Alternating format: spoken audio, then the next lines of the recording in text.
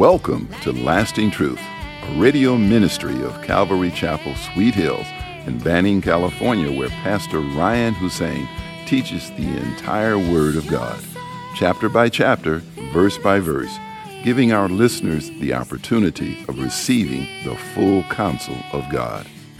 In today's program, we are studying the book of 2 Chronicles, chapter 17.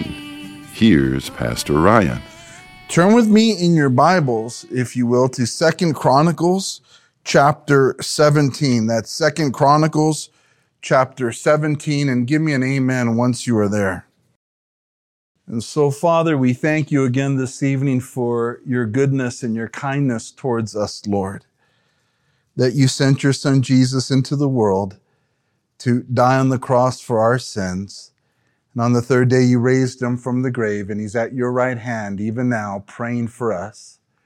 We pray in Jesus' name that you would have your way in our hearts as we study. Holy Spirit, come upon us, baptize us, so that we can be sensitive to your leading, your teaching. May you lead us into your truths, and may it be all of you and none of me. In Jesus' name we pray, and together we say, amen. All right. So in 2 Chronicles chapter 17, as you know, King Asa has just passed away, and we were studying King Asa. He reigned for 41 years in Judah, and he did what was right in the eyes of the Lord for most of his life until the end of his life, when he didn't do right in the eyes of the Lord. He lost confidence in God and put his trust in man rather than God for the victories in the battle. And he also, in the last couple of years of his life, he was diseased in his foot and sought the physicians, and it was very agonizing and painful for him, but yet he would not seek God. And so it wasn't that the physicians were bad in themselves, but it's the fact that he never considered to seek the Lord for his health and for his healing. And so the lesson of Asa's life is clear, that the Lord is with us as long as we are with him.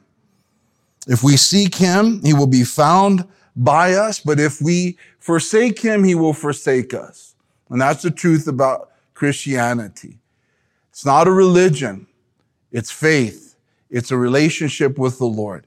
And he calls all men and women, young and old, to put their trust, their faith in Jesus Christ, to repent of their sins and to give themselves to him. That's the only way of salvation.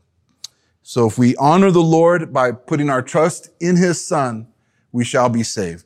We shall be blessed. And so it continues in verse 1. Then Jehoshaphat, his son, reigned in his place and strengthened himself against Israel. And he placed troops in all the fortified cities of Judah and set garrisons in the land of Judah and in the cities of Ephraim, which Asa his father had taken. Now the Lord was with Jehoshaphat, because he walked in the former ways of his father David, that's King David. He did not seek the Baals, which is pagan idols, but sought the God of his father and walked in his commandments, and not according to the acts of Israel, that's the northern kingdom. Israel's divided into two kingdoms, the northern kingdom of Israel and the southern kingdom of Judah. And that's what it's referring to, that he sought the God of his father and walked in his commandments and not according to the acts of Israel. That's the northern kingdom.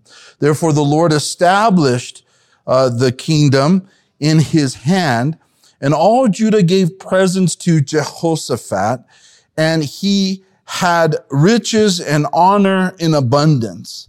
And his heart took delight in the ways of the Lord.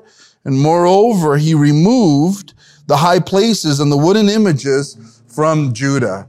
And so here we have just a beautiful first 6 verses of a king who decided to do right in the eyes of the Lord. And he loved God. And Jehoshaphat is looked upon as a good king in the Bible. although he made some poor decisions as well. But generally, his heart was given to the Lord, and we're told that he walked in the ways of his father, King David, not speaking of his direct father, Asa, who was primarily a good king until the end, but speaking of King David, who was a man after God's own heart, through which his lineage, the Messiah, Jesus Christ, would one day be born. And so this Jehoshaphat is following in the footsteps of King David. And that's what the Bible and Chronicles is showing us through the kings. It's the lineage that will lead to the birth one day of Jesus Christ, the Savior of the world. Amen? But Jehoshaphat was a good king. And it says here that he strengthened himself. He strengthened himself against Israel by placing troops and garrisons all throughout the land of Judah, his land, and Ephraim. And so garrisons are more permanent type military posts. So he strengthened himself in a physical way. He made sure there's troops where they need to be, garrisons where they need to be, and his kingdom that God is blessing is set up physically prepared to defend themselves against the enemies of the northern kingdom. Jehoshaphat took care of Judah's needs physically.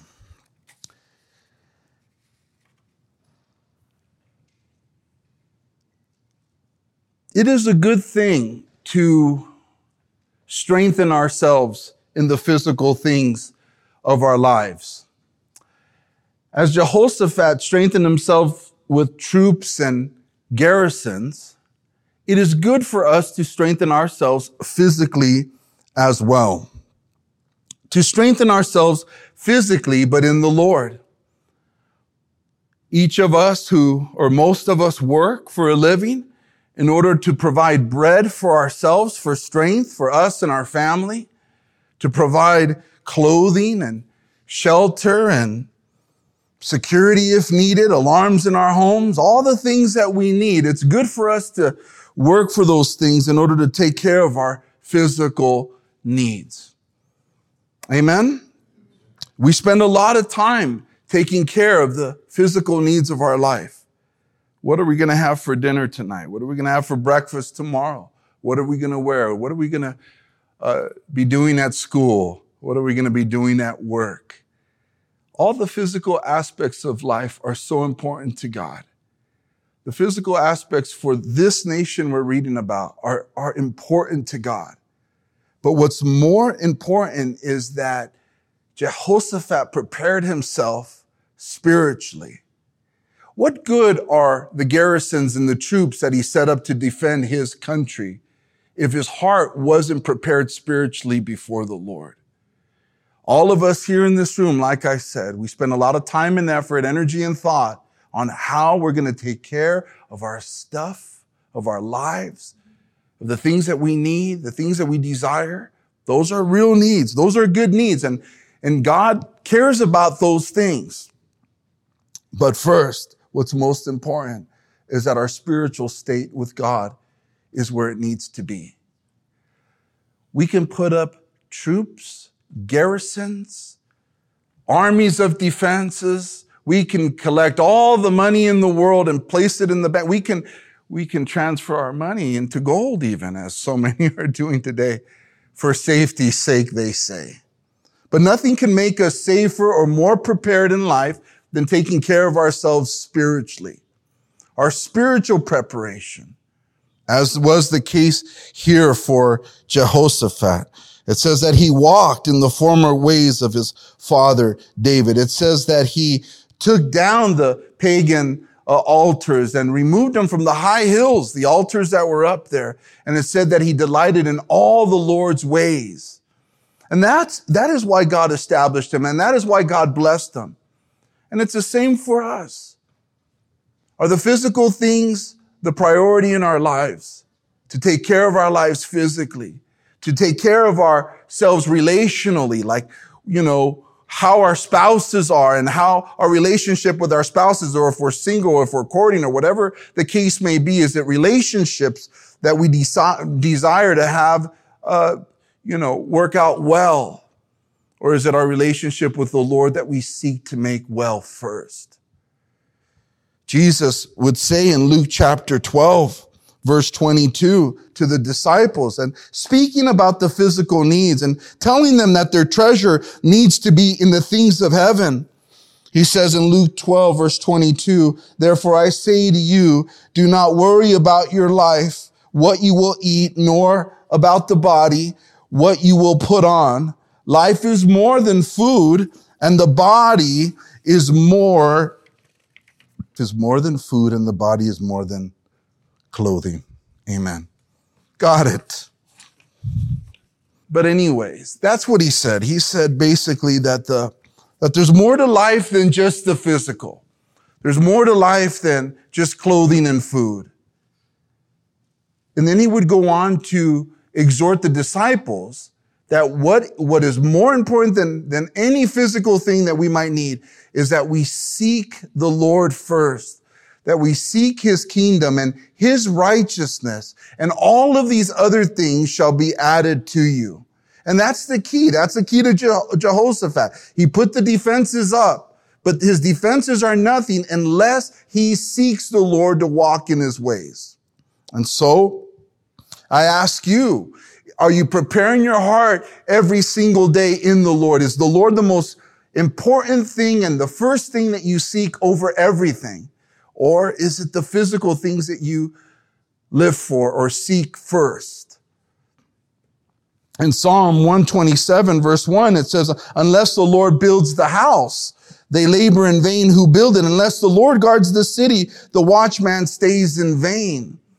And so the Bible promises, it says, it warns that unless the Lord is the builder of the house, so it's not the lumber, it's not the nails, it's not the shingles, it's not the roof, it's not the flooring that makes a house or builds the house. Is the family in that house putting God first above everything? If so, then the Lord truly is the builder of that house. And it's not the guard who guards the city that is the one truly guarding it, or it's the Lord if the city and the guard are given to the Lord. And so that's what God is wanting us to do, is to put him first in order for the house to be built right, for the city to be guarded right. And then in 1 Timothy chapter 4, verse 8, for bodily exercise profits a little, but godliness is profitable for all things. And so these physical things are good, but the spiritual are better. This morning, I had a sweet devotion with my wife. We read the word and we prayed for our children. And we read a devotion that spoke to this very thing. And it was a devotion by an old Puritan preacher in the 1600s in America. He was a New England preacher named Cotton Mather. And he was speaking to parents concerning, it's not about your children's physical needs, it's about their spiritual needs. And it was a great exhortation. It was pretty heavy, and I thought I'd read it to you. He says, parents, if you do not first become pious yourselves, you will do nothing to purpose to make your children so. Except you yourselves walk in the way of the Lord, you will careless about bringing your children to such a walk. Know you not that your children have precious and immortal souls within them? They are not all flesh, he says. You that are the parents of their flesh must know that your children have spirits also. Where you are told in Hebrews chapter 12, verse 9, that God is the father of them. And in Ecclesiastes chapter 12, verse 7, that God is the giver of them. The souls of your children must survive their bodies and are transcendently better and higher and nobler things than their bodies. Are you solicitous that their bodies may be fed? You should be more solicitous that their souls may not be starved or go without the bread of life. Are you solicitous Solicitous, right? How often do we use that one? That their bodies may be clothed. You should be more solicitous that their souls may not be naked or go without the garments of righteousness. Are you loath to have their bodies laboring under infirmities or deformities? You should be much more loath to have their souls pinning away in their iniquities. Man, are your children but the children of swine? If you are regardless of their souls, truly you do call them so. And so that's heavy and it's Old English, but he says basically, it's not about all their physical needs, that we are diligent or solicitous, the word, whatever, towards taking care of their physical needs, making sure that they eat, making sure that they're fed properly, dressed properly, making sure that they're safe on their way to school, all of those things that are good that we take care of. But he's saying here that we should be more concerned with their spiritual well-being, more concerned that they're not, naked spiritually. And so in the same sense, the kingdom of Judah here, he set up the garrisons, he set up the troops, but spiritually he made sure that the country was covered, and it was covered by the Lord. And so have yourself covered in the Lord. Seek him first. Put him first. And that's what Jehoshaphat was doing here. And it says here, therefore the Lord, in verse 5, established the kingdom in his hand, and all Judah gave presents to Jehoshaphat, and he had riches and honor in abundance, and his heart took delight in the ways of the Lord. Moreover, he removed the high places and wooden images from Judah. Verse 7. Also in the 3rd year of his reign, he sent his leaders, Ben-Hail, Obadiah, Zechariah, Nathaniel, and Micaiah to teach in the cities of Judah.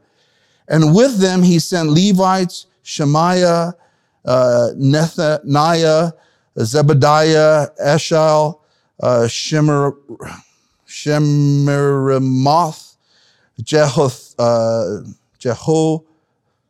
Jehonathan, thank you, Adonijah, Tobijah, and Tobadonijah, the Levites, and with them Elishama and Jehoram, the priests. So they taught in Judah and had the book of the law of the Lord with them. They went throughout all the cities of Judah and taught the people. And so here we see just Jehoshaphat really covering the country with the blessings of God by now sending forth his leaders to go out into Judah to teach the book of the law. And, there is no greater really thing that a nation can do but to teach its people the word of the Lord. We are living in a time where there's great Bible illiteracy. And, and it's terrible because we see the results of it. We see the crime, we see the lawlessness, we see the broken families because our society doesn't know the word of God the way they ought to. But on the other side of that, it's a blessing because those of us who have our Bibles and who study our Bibles can share with the little that we know with the lost that are out there. And it is the word of God that is the only hope for the lost that are out there. And you and I are those who are to take the gospel to them and to take the word out, even as they are doing it here in our scripture. The word of God is the backbone to any society that is healthy. It's the backbone to any family that's healthy as well, any marriage and any church. In Hebrews chapter 4, verse 12, it says, "For the word of God is living and powerful and sharper than any two-edged sword, piercing even to the division of soul and spirit and of joints and marrow, and as a discerner of the thoughts and the intents of the heart." It's a beautiful verse. It's a famous verse that tells us of the power of the Word of God, how powerful it is. By the Word of God, God made the heavens and the earth. He framed everything. He made you and He made me through His Word. We're told that when Jesus comes to judge the world, that the Word of God will come forth like a sword coming out of His mouth. It is the Word of God that has changed our life. We're told that faith comes by hearing and that by the Word of God. So the Word of God is so precious. Turn with me to Hebrews 1, and I'll show you a cool verse that speaks to that. Give me an amen once you are there. God, who at various times and in various ways spoke in time past to the fathers by the prophets, has in these last days spoken to us by His Son, whom He has appointed heir of all things, through whom also He made the worlds, who being the brightness of His glory and the express image of His person, and upholding all things by the word of His power, when He had by Himself purged our sins, sat down at the right hand of the majesty on high, having become so much better than the angels, as He has by inheritance obtained a more excellent name than they. And so here it tells us that Jesus is the creator of all things, that all things were made by Him. And it says that He's the heir of all things, but it also says that He upholds all things by the word of His power. That everything that was made, everything that is, it's upheld, it's held together by the word of Jesus, by the power of Jesus' word. Everything is held together. It isn't gravity that holds us down. It is the word of God that holds us down, that upholds us, that has you and I securely in God's hands. It's the word of God that He upholds the world. And to the extent that you and I study the word and keep the word is the extent of how our lives are going to be held together. So if we study the word of God daily and we meditate on it and seek to keep it, then our lives are going to be upheld strongly in the Lord. But if we don't, if we skip days or, maybe skip weeks in some cases, in worst cases, skip months, some people don't read the word, then their lives are going to be spinning out of control. They say about this book that if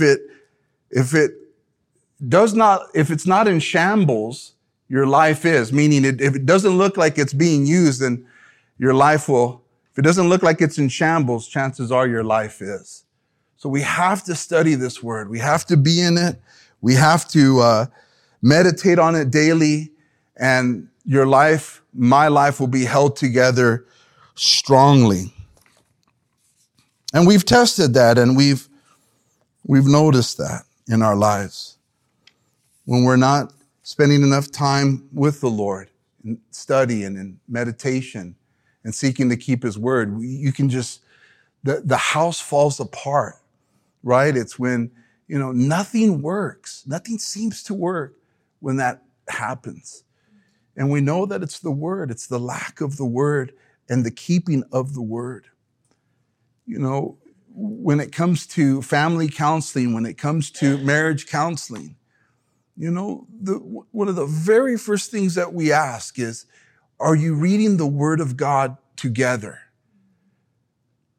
Are you reading the word of God to your children?